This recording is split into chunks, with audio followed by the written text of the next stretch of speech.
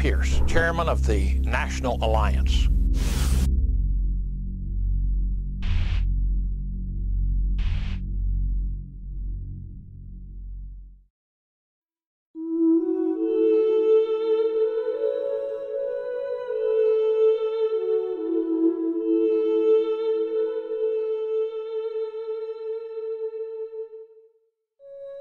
The salient feature of the 20th century was the collective suicide of the white race.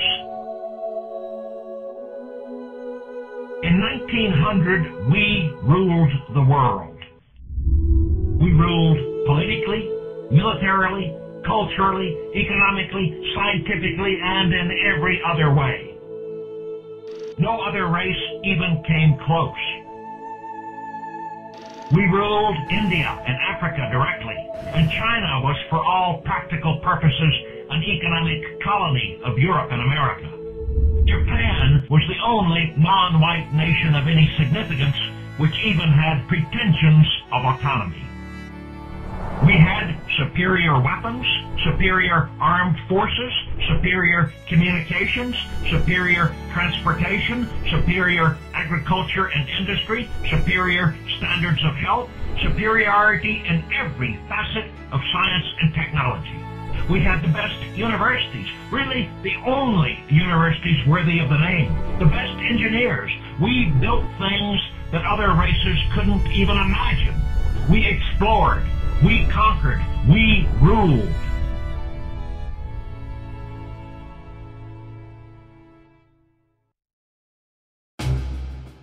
More important than anything else was our moral superiority. I don't mean that we were meek and inoffensive and turned to the other cheek. I mean that we were proud and self-confident. We knew who we were, and we knew that we were far, far better than anyone else, and we weren't at all embarrassed that we were better. We recognized racial differences in the same way we recognized that the sun rises in the east, and we felt not the slightest need to apologize to anyone for that. Egalitarianism was a moral and mental disease that afflicted only a few of our people, despite the murderous outburst of egalitarian insanity that was the French Revolution a century earlier. Any sort of racial mixing was abhorrent to us. We looked on miscegenation with the same disgust as on bestiality or necrophilia. We didn't tolerate it, and we didn't accept or trust Jews. That was our situation a century ago. We did have some faults, however, some very serious faults. We were not vigilant. We didn't pay attention when a few warned us, hey, we'd better do something about the race problem. We have 9 million non-whites in the United States, and in the future, they could become a real problem for us. Let's start getting rid of them now. We thought, well, as long as they stay on their side of town and stay out of sight, how can they be a problem for us? Besides, they're useful for picking cotton and as cleaning women and cooks and gardeners. And when a few warned us about the Jews, we also didn't pay attention. A few warned us about the damage the Jews had done to us in the past, about their malevolence, about their growing wealth. But most of us didn't take the warnings seriously. We saw the Jews as obnoxious and unpleasant people, and we didn't let them into our private clubs and our better hotels. But we didn't consider them really dangerous. We didn't even become alarmed when they began buying up our newspapers and elbowing their way into other propaganda media. And lack of vigilance wasn't our only fault. We were too ready to quarrel with one another. No other race was seen as a threat to ours, so we felt no need to suppress our internal rivalries and jealousies and hatreds and form a solid front against the non-white world.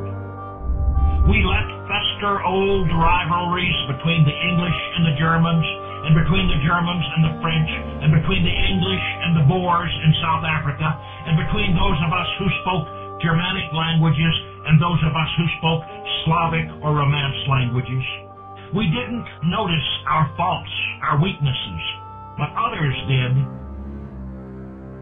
The latter half of the 19th century saw not only the beginning of the acquisition of our mass media by the Jews, but also the nearly simultaneous hatching of two long-term murderous conspiracies designed to exploit our weaknesses and turn them against us.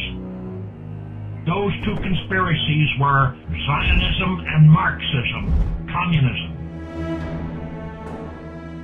Some Jews went with one, some with the other, but both were deadly for us. The Marxists issued their Communist Manifesto as far back as the middle of the 19th century, but it was another 50 years before they were able to have much of an impact on the Gentile world. As for the Zionists, they also began propagandizing and organizing at about the middle of the 19th century, and only became noticeable at the beginning of the 20th century when they began having international Zionist congresses and more or less openly laying their plans to foment wars and revolutions of which they could take advantage to promote Jewish interests.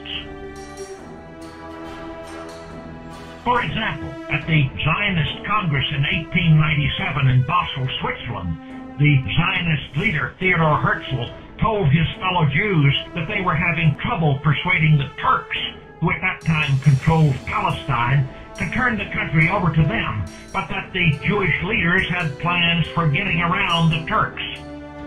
Herzl said, and I quote, "It may be that Turkey will refuse us or will be unable to understand us. This will not discourage us. We will seek other means to accomplish our end. The Orient question is now a question of the day. Sooner or later, it will bring about a conflict among the nations. The great European war must come. With my watch in hand, do I await this terrible moment. After the great European war is ended, the peace conference will assemble. We must be ready for that time." End quote. Remember, Herzl was talking about the Jews' plans 17 years before the outbreak of the First World War. But the Jews were ready when the time came. In 1916, with the war more or less stalemated, they approached Britain's political leaders and made a deal to bring the United States into the war on the side of Britain in return for a British promise to take Palestine away from Turkey and turn it over to the Jews after the war. The British side of the deal was made public in the so-called Balfour Declaration, and the Zionists kept their end of the bargain by working through Jews close to the Democratic President of the United States, Woodrow Wilson. Wilson had won the election to his second term in the White House in 1916 by promising America's voters that he would keep the United States out of the European war. But as soon as he took office in 1917, he began scheming to get the country into the war on the side of Britain, which of course he did 2 months later. That cost a couple of million additional Gentile lives, but it got Palestine for the Jews. And it also prolonged the war enough for the Jews in Russia to topple the Tsar and get their communist revolution off the ground. When I said that some Jews took the Marxist route and some the Zionist route, I didn't mean that all Jews became active workers in one or the other of those movements. Most Jews remained full-time money grubbers and provided propaganda and financial support for their conspiratorial brethren, continuing to buy up mass media and to dispense capital to the Zionists or to the communists as needed. And they didn't wait for the First World War for that. The first big Gentile bloodletting of the last century, in which they had a hand, was the Boer War in South Africa between between the British and the Boers. This cruel and murderous war, in which Jewish capitalists were allied with British capitalists against South Africa's Dutch and German and French farmers, the Boers, laid the foundations for Jewish control of much of Africa's mineral wealth. In 1904, the Jewish Wall Street speculator Jacob Schiff, planning ahead for a communist takeover of Russia, helped to finance the Japanese side in the Russian-Japanese War and used his influence to block loans to the Tsar's government from America.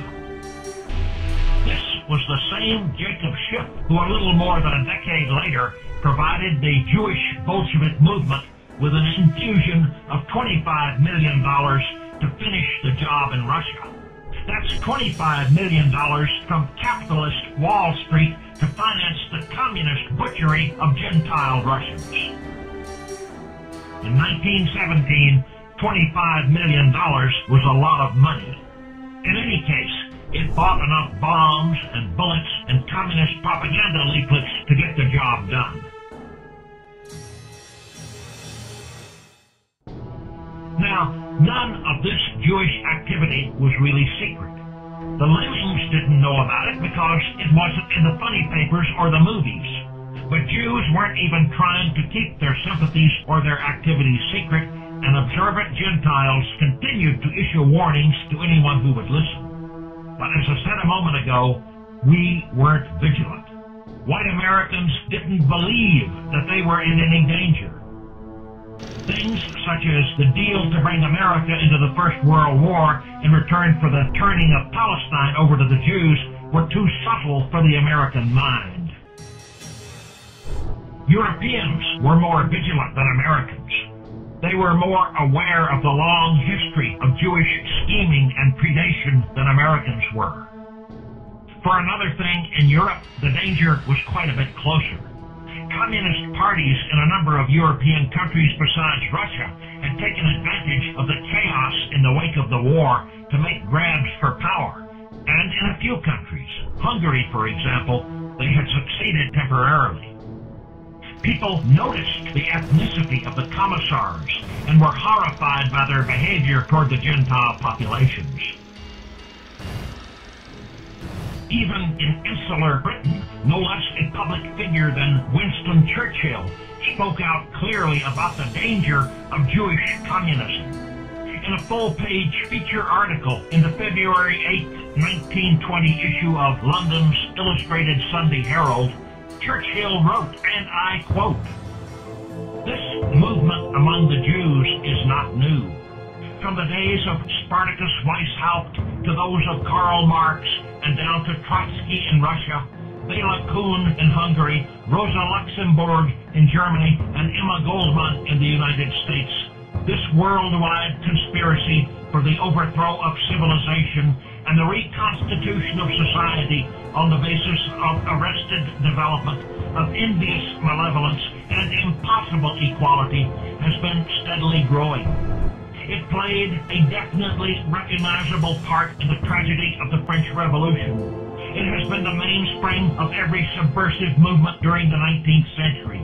And now, at last, this band of extraordinary personalities from the underworld of the great cities of Europe and America have gripped the Russian people by the hair of their heads and have become practically the undisputed masters of that enormous empire. There is no need to exaggerate the part played in the creation of Bolshevism and in the actual bringing about of the Russian Revolution by these international and, for the most part, atheistical Jews. It is certainly a very great one. It probably outweighs all others. With the notable exception of Lenin, the majority of the leading figures are Jews. Moreover, the principal inspiration and driving power comes from the Jewish leaders.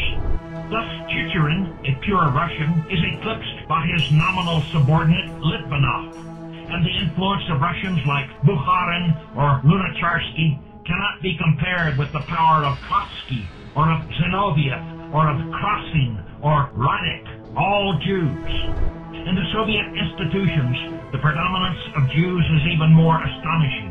and the prominent, if not indeed the principal, part in the system of terrorism applied by the Extraordinary Commission for Combating Counter-Revolution, the Cheka, has been taken by Jews and, in some notable cases, by Jewesses.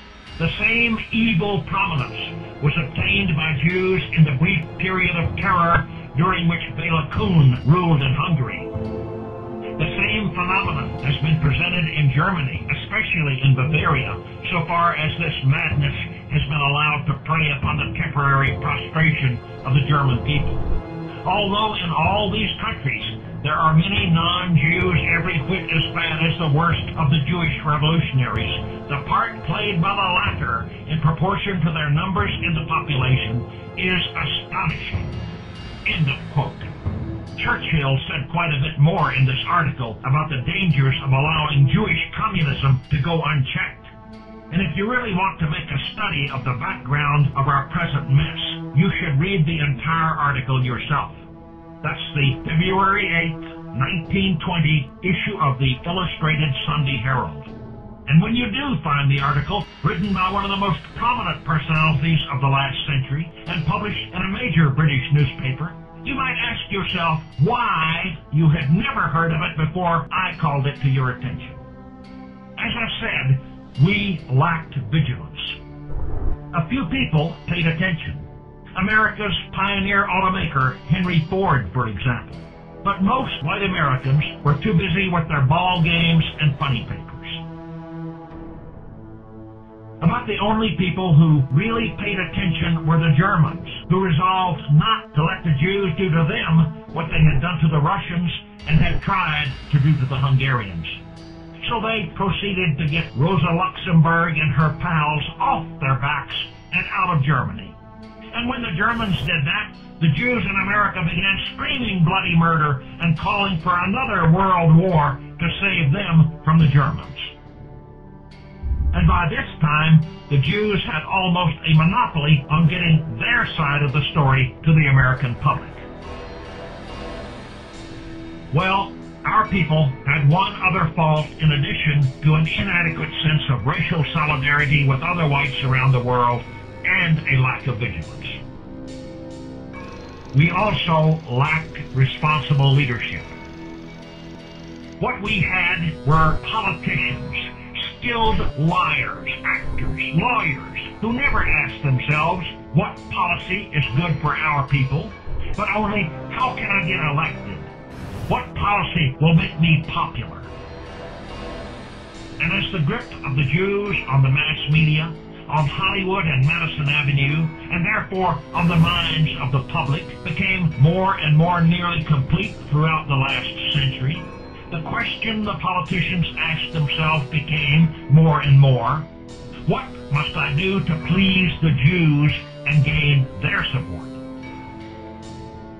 And so, in 1933, in the same year that a German government took office with a policy of freeing the German people from the grip of the Jews, in America, a government took office with a policy of doing whatever the Jews wanted done.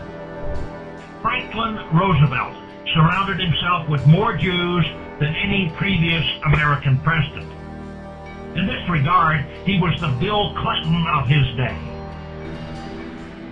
Using Roosevelt as their willing tool, the Jews pulled the same sort of bait-and-switch trick on the American people to get us into the Second World War that they had pulled using Woodrow Wilson to get us into the First World War. Just as Wilson had done 24 years earlier, Roosevelt ran for re-election in 1940 on a campaign promise to keep the United States out of the war in Europe. And while he was making that promise to the American people, he was actively scheming with his Jewish advisors and supporters to get the United States into the war as soon as he could, and meanwhile to keep the war in Europe going by making promises of support to those countries opposed to Germany. It was fighting on the wrong side of that war more than anything else which laid us low. It also destroyed the British Empire and laid Britain low.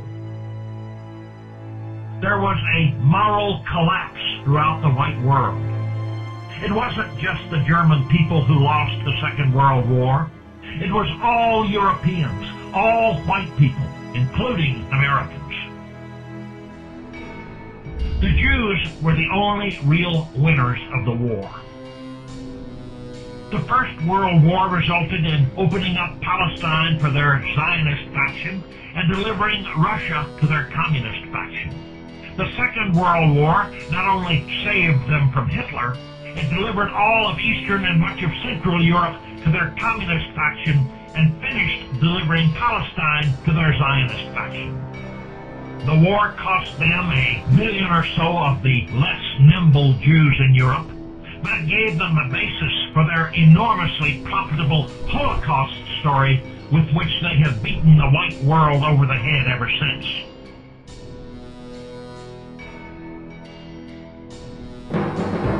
And so today, we have George Bush trying to outdo Bill Clinton in multiculturalizing the government of the United States.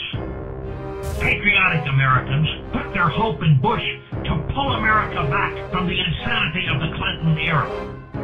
And the first thing Bush does is try to ingratiate himself with the Jews by appointing non-whites to the most important posts in his administration.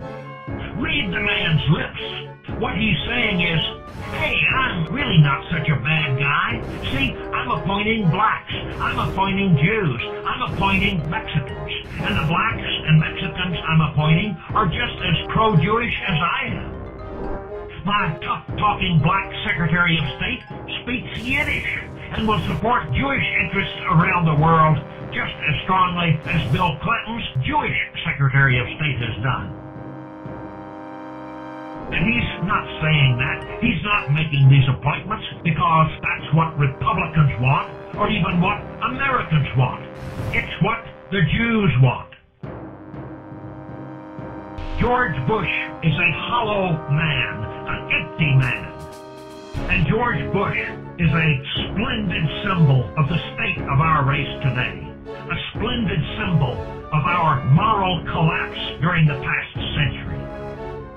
It is entirely appropriate that he became our figurehead leader through the comic opera sort of process we have witnessed of the first year of this century, which certainly will be our last century if we do not make a radical change, of course, soon, and begin regaining our moral strength.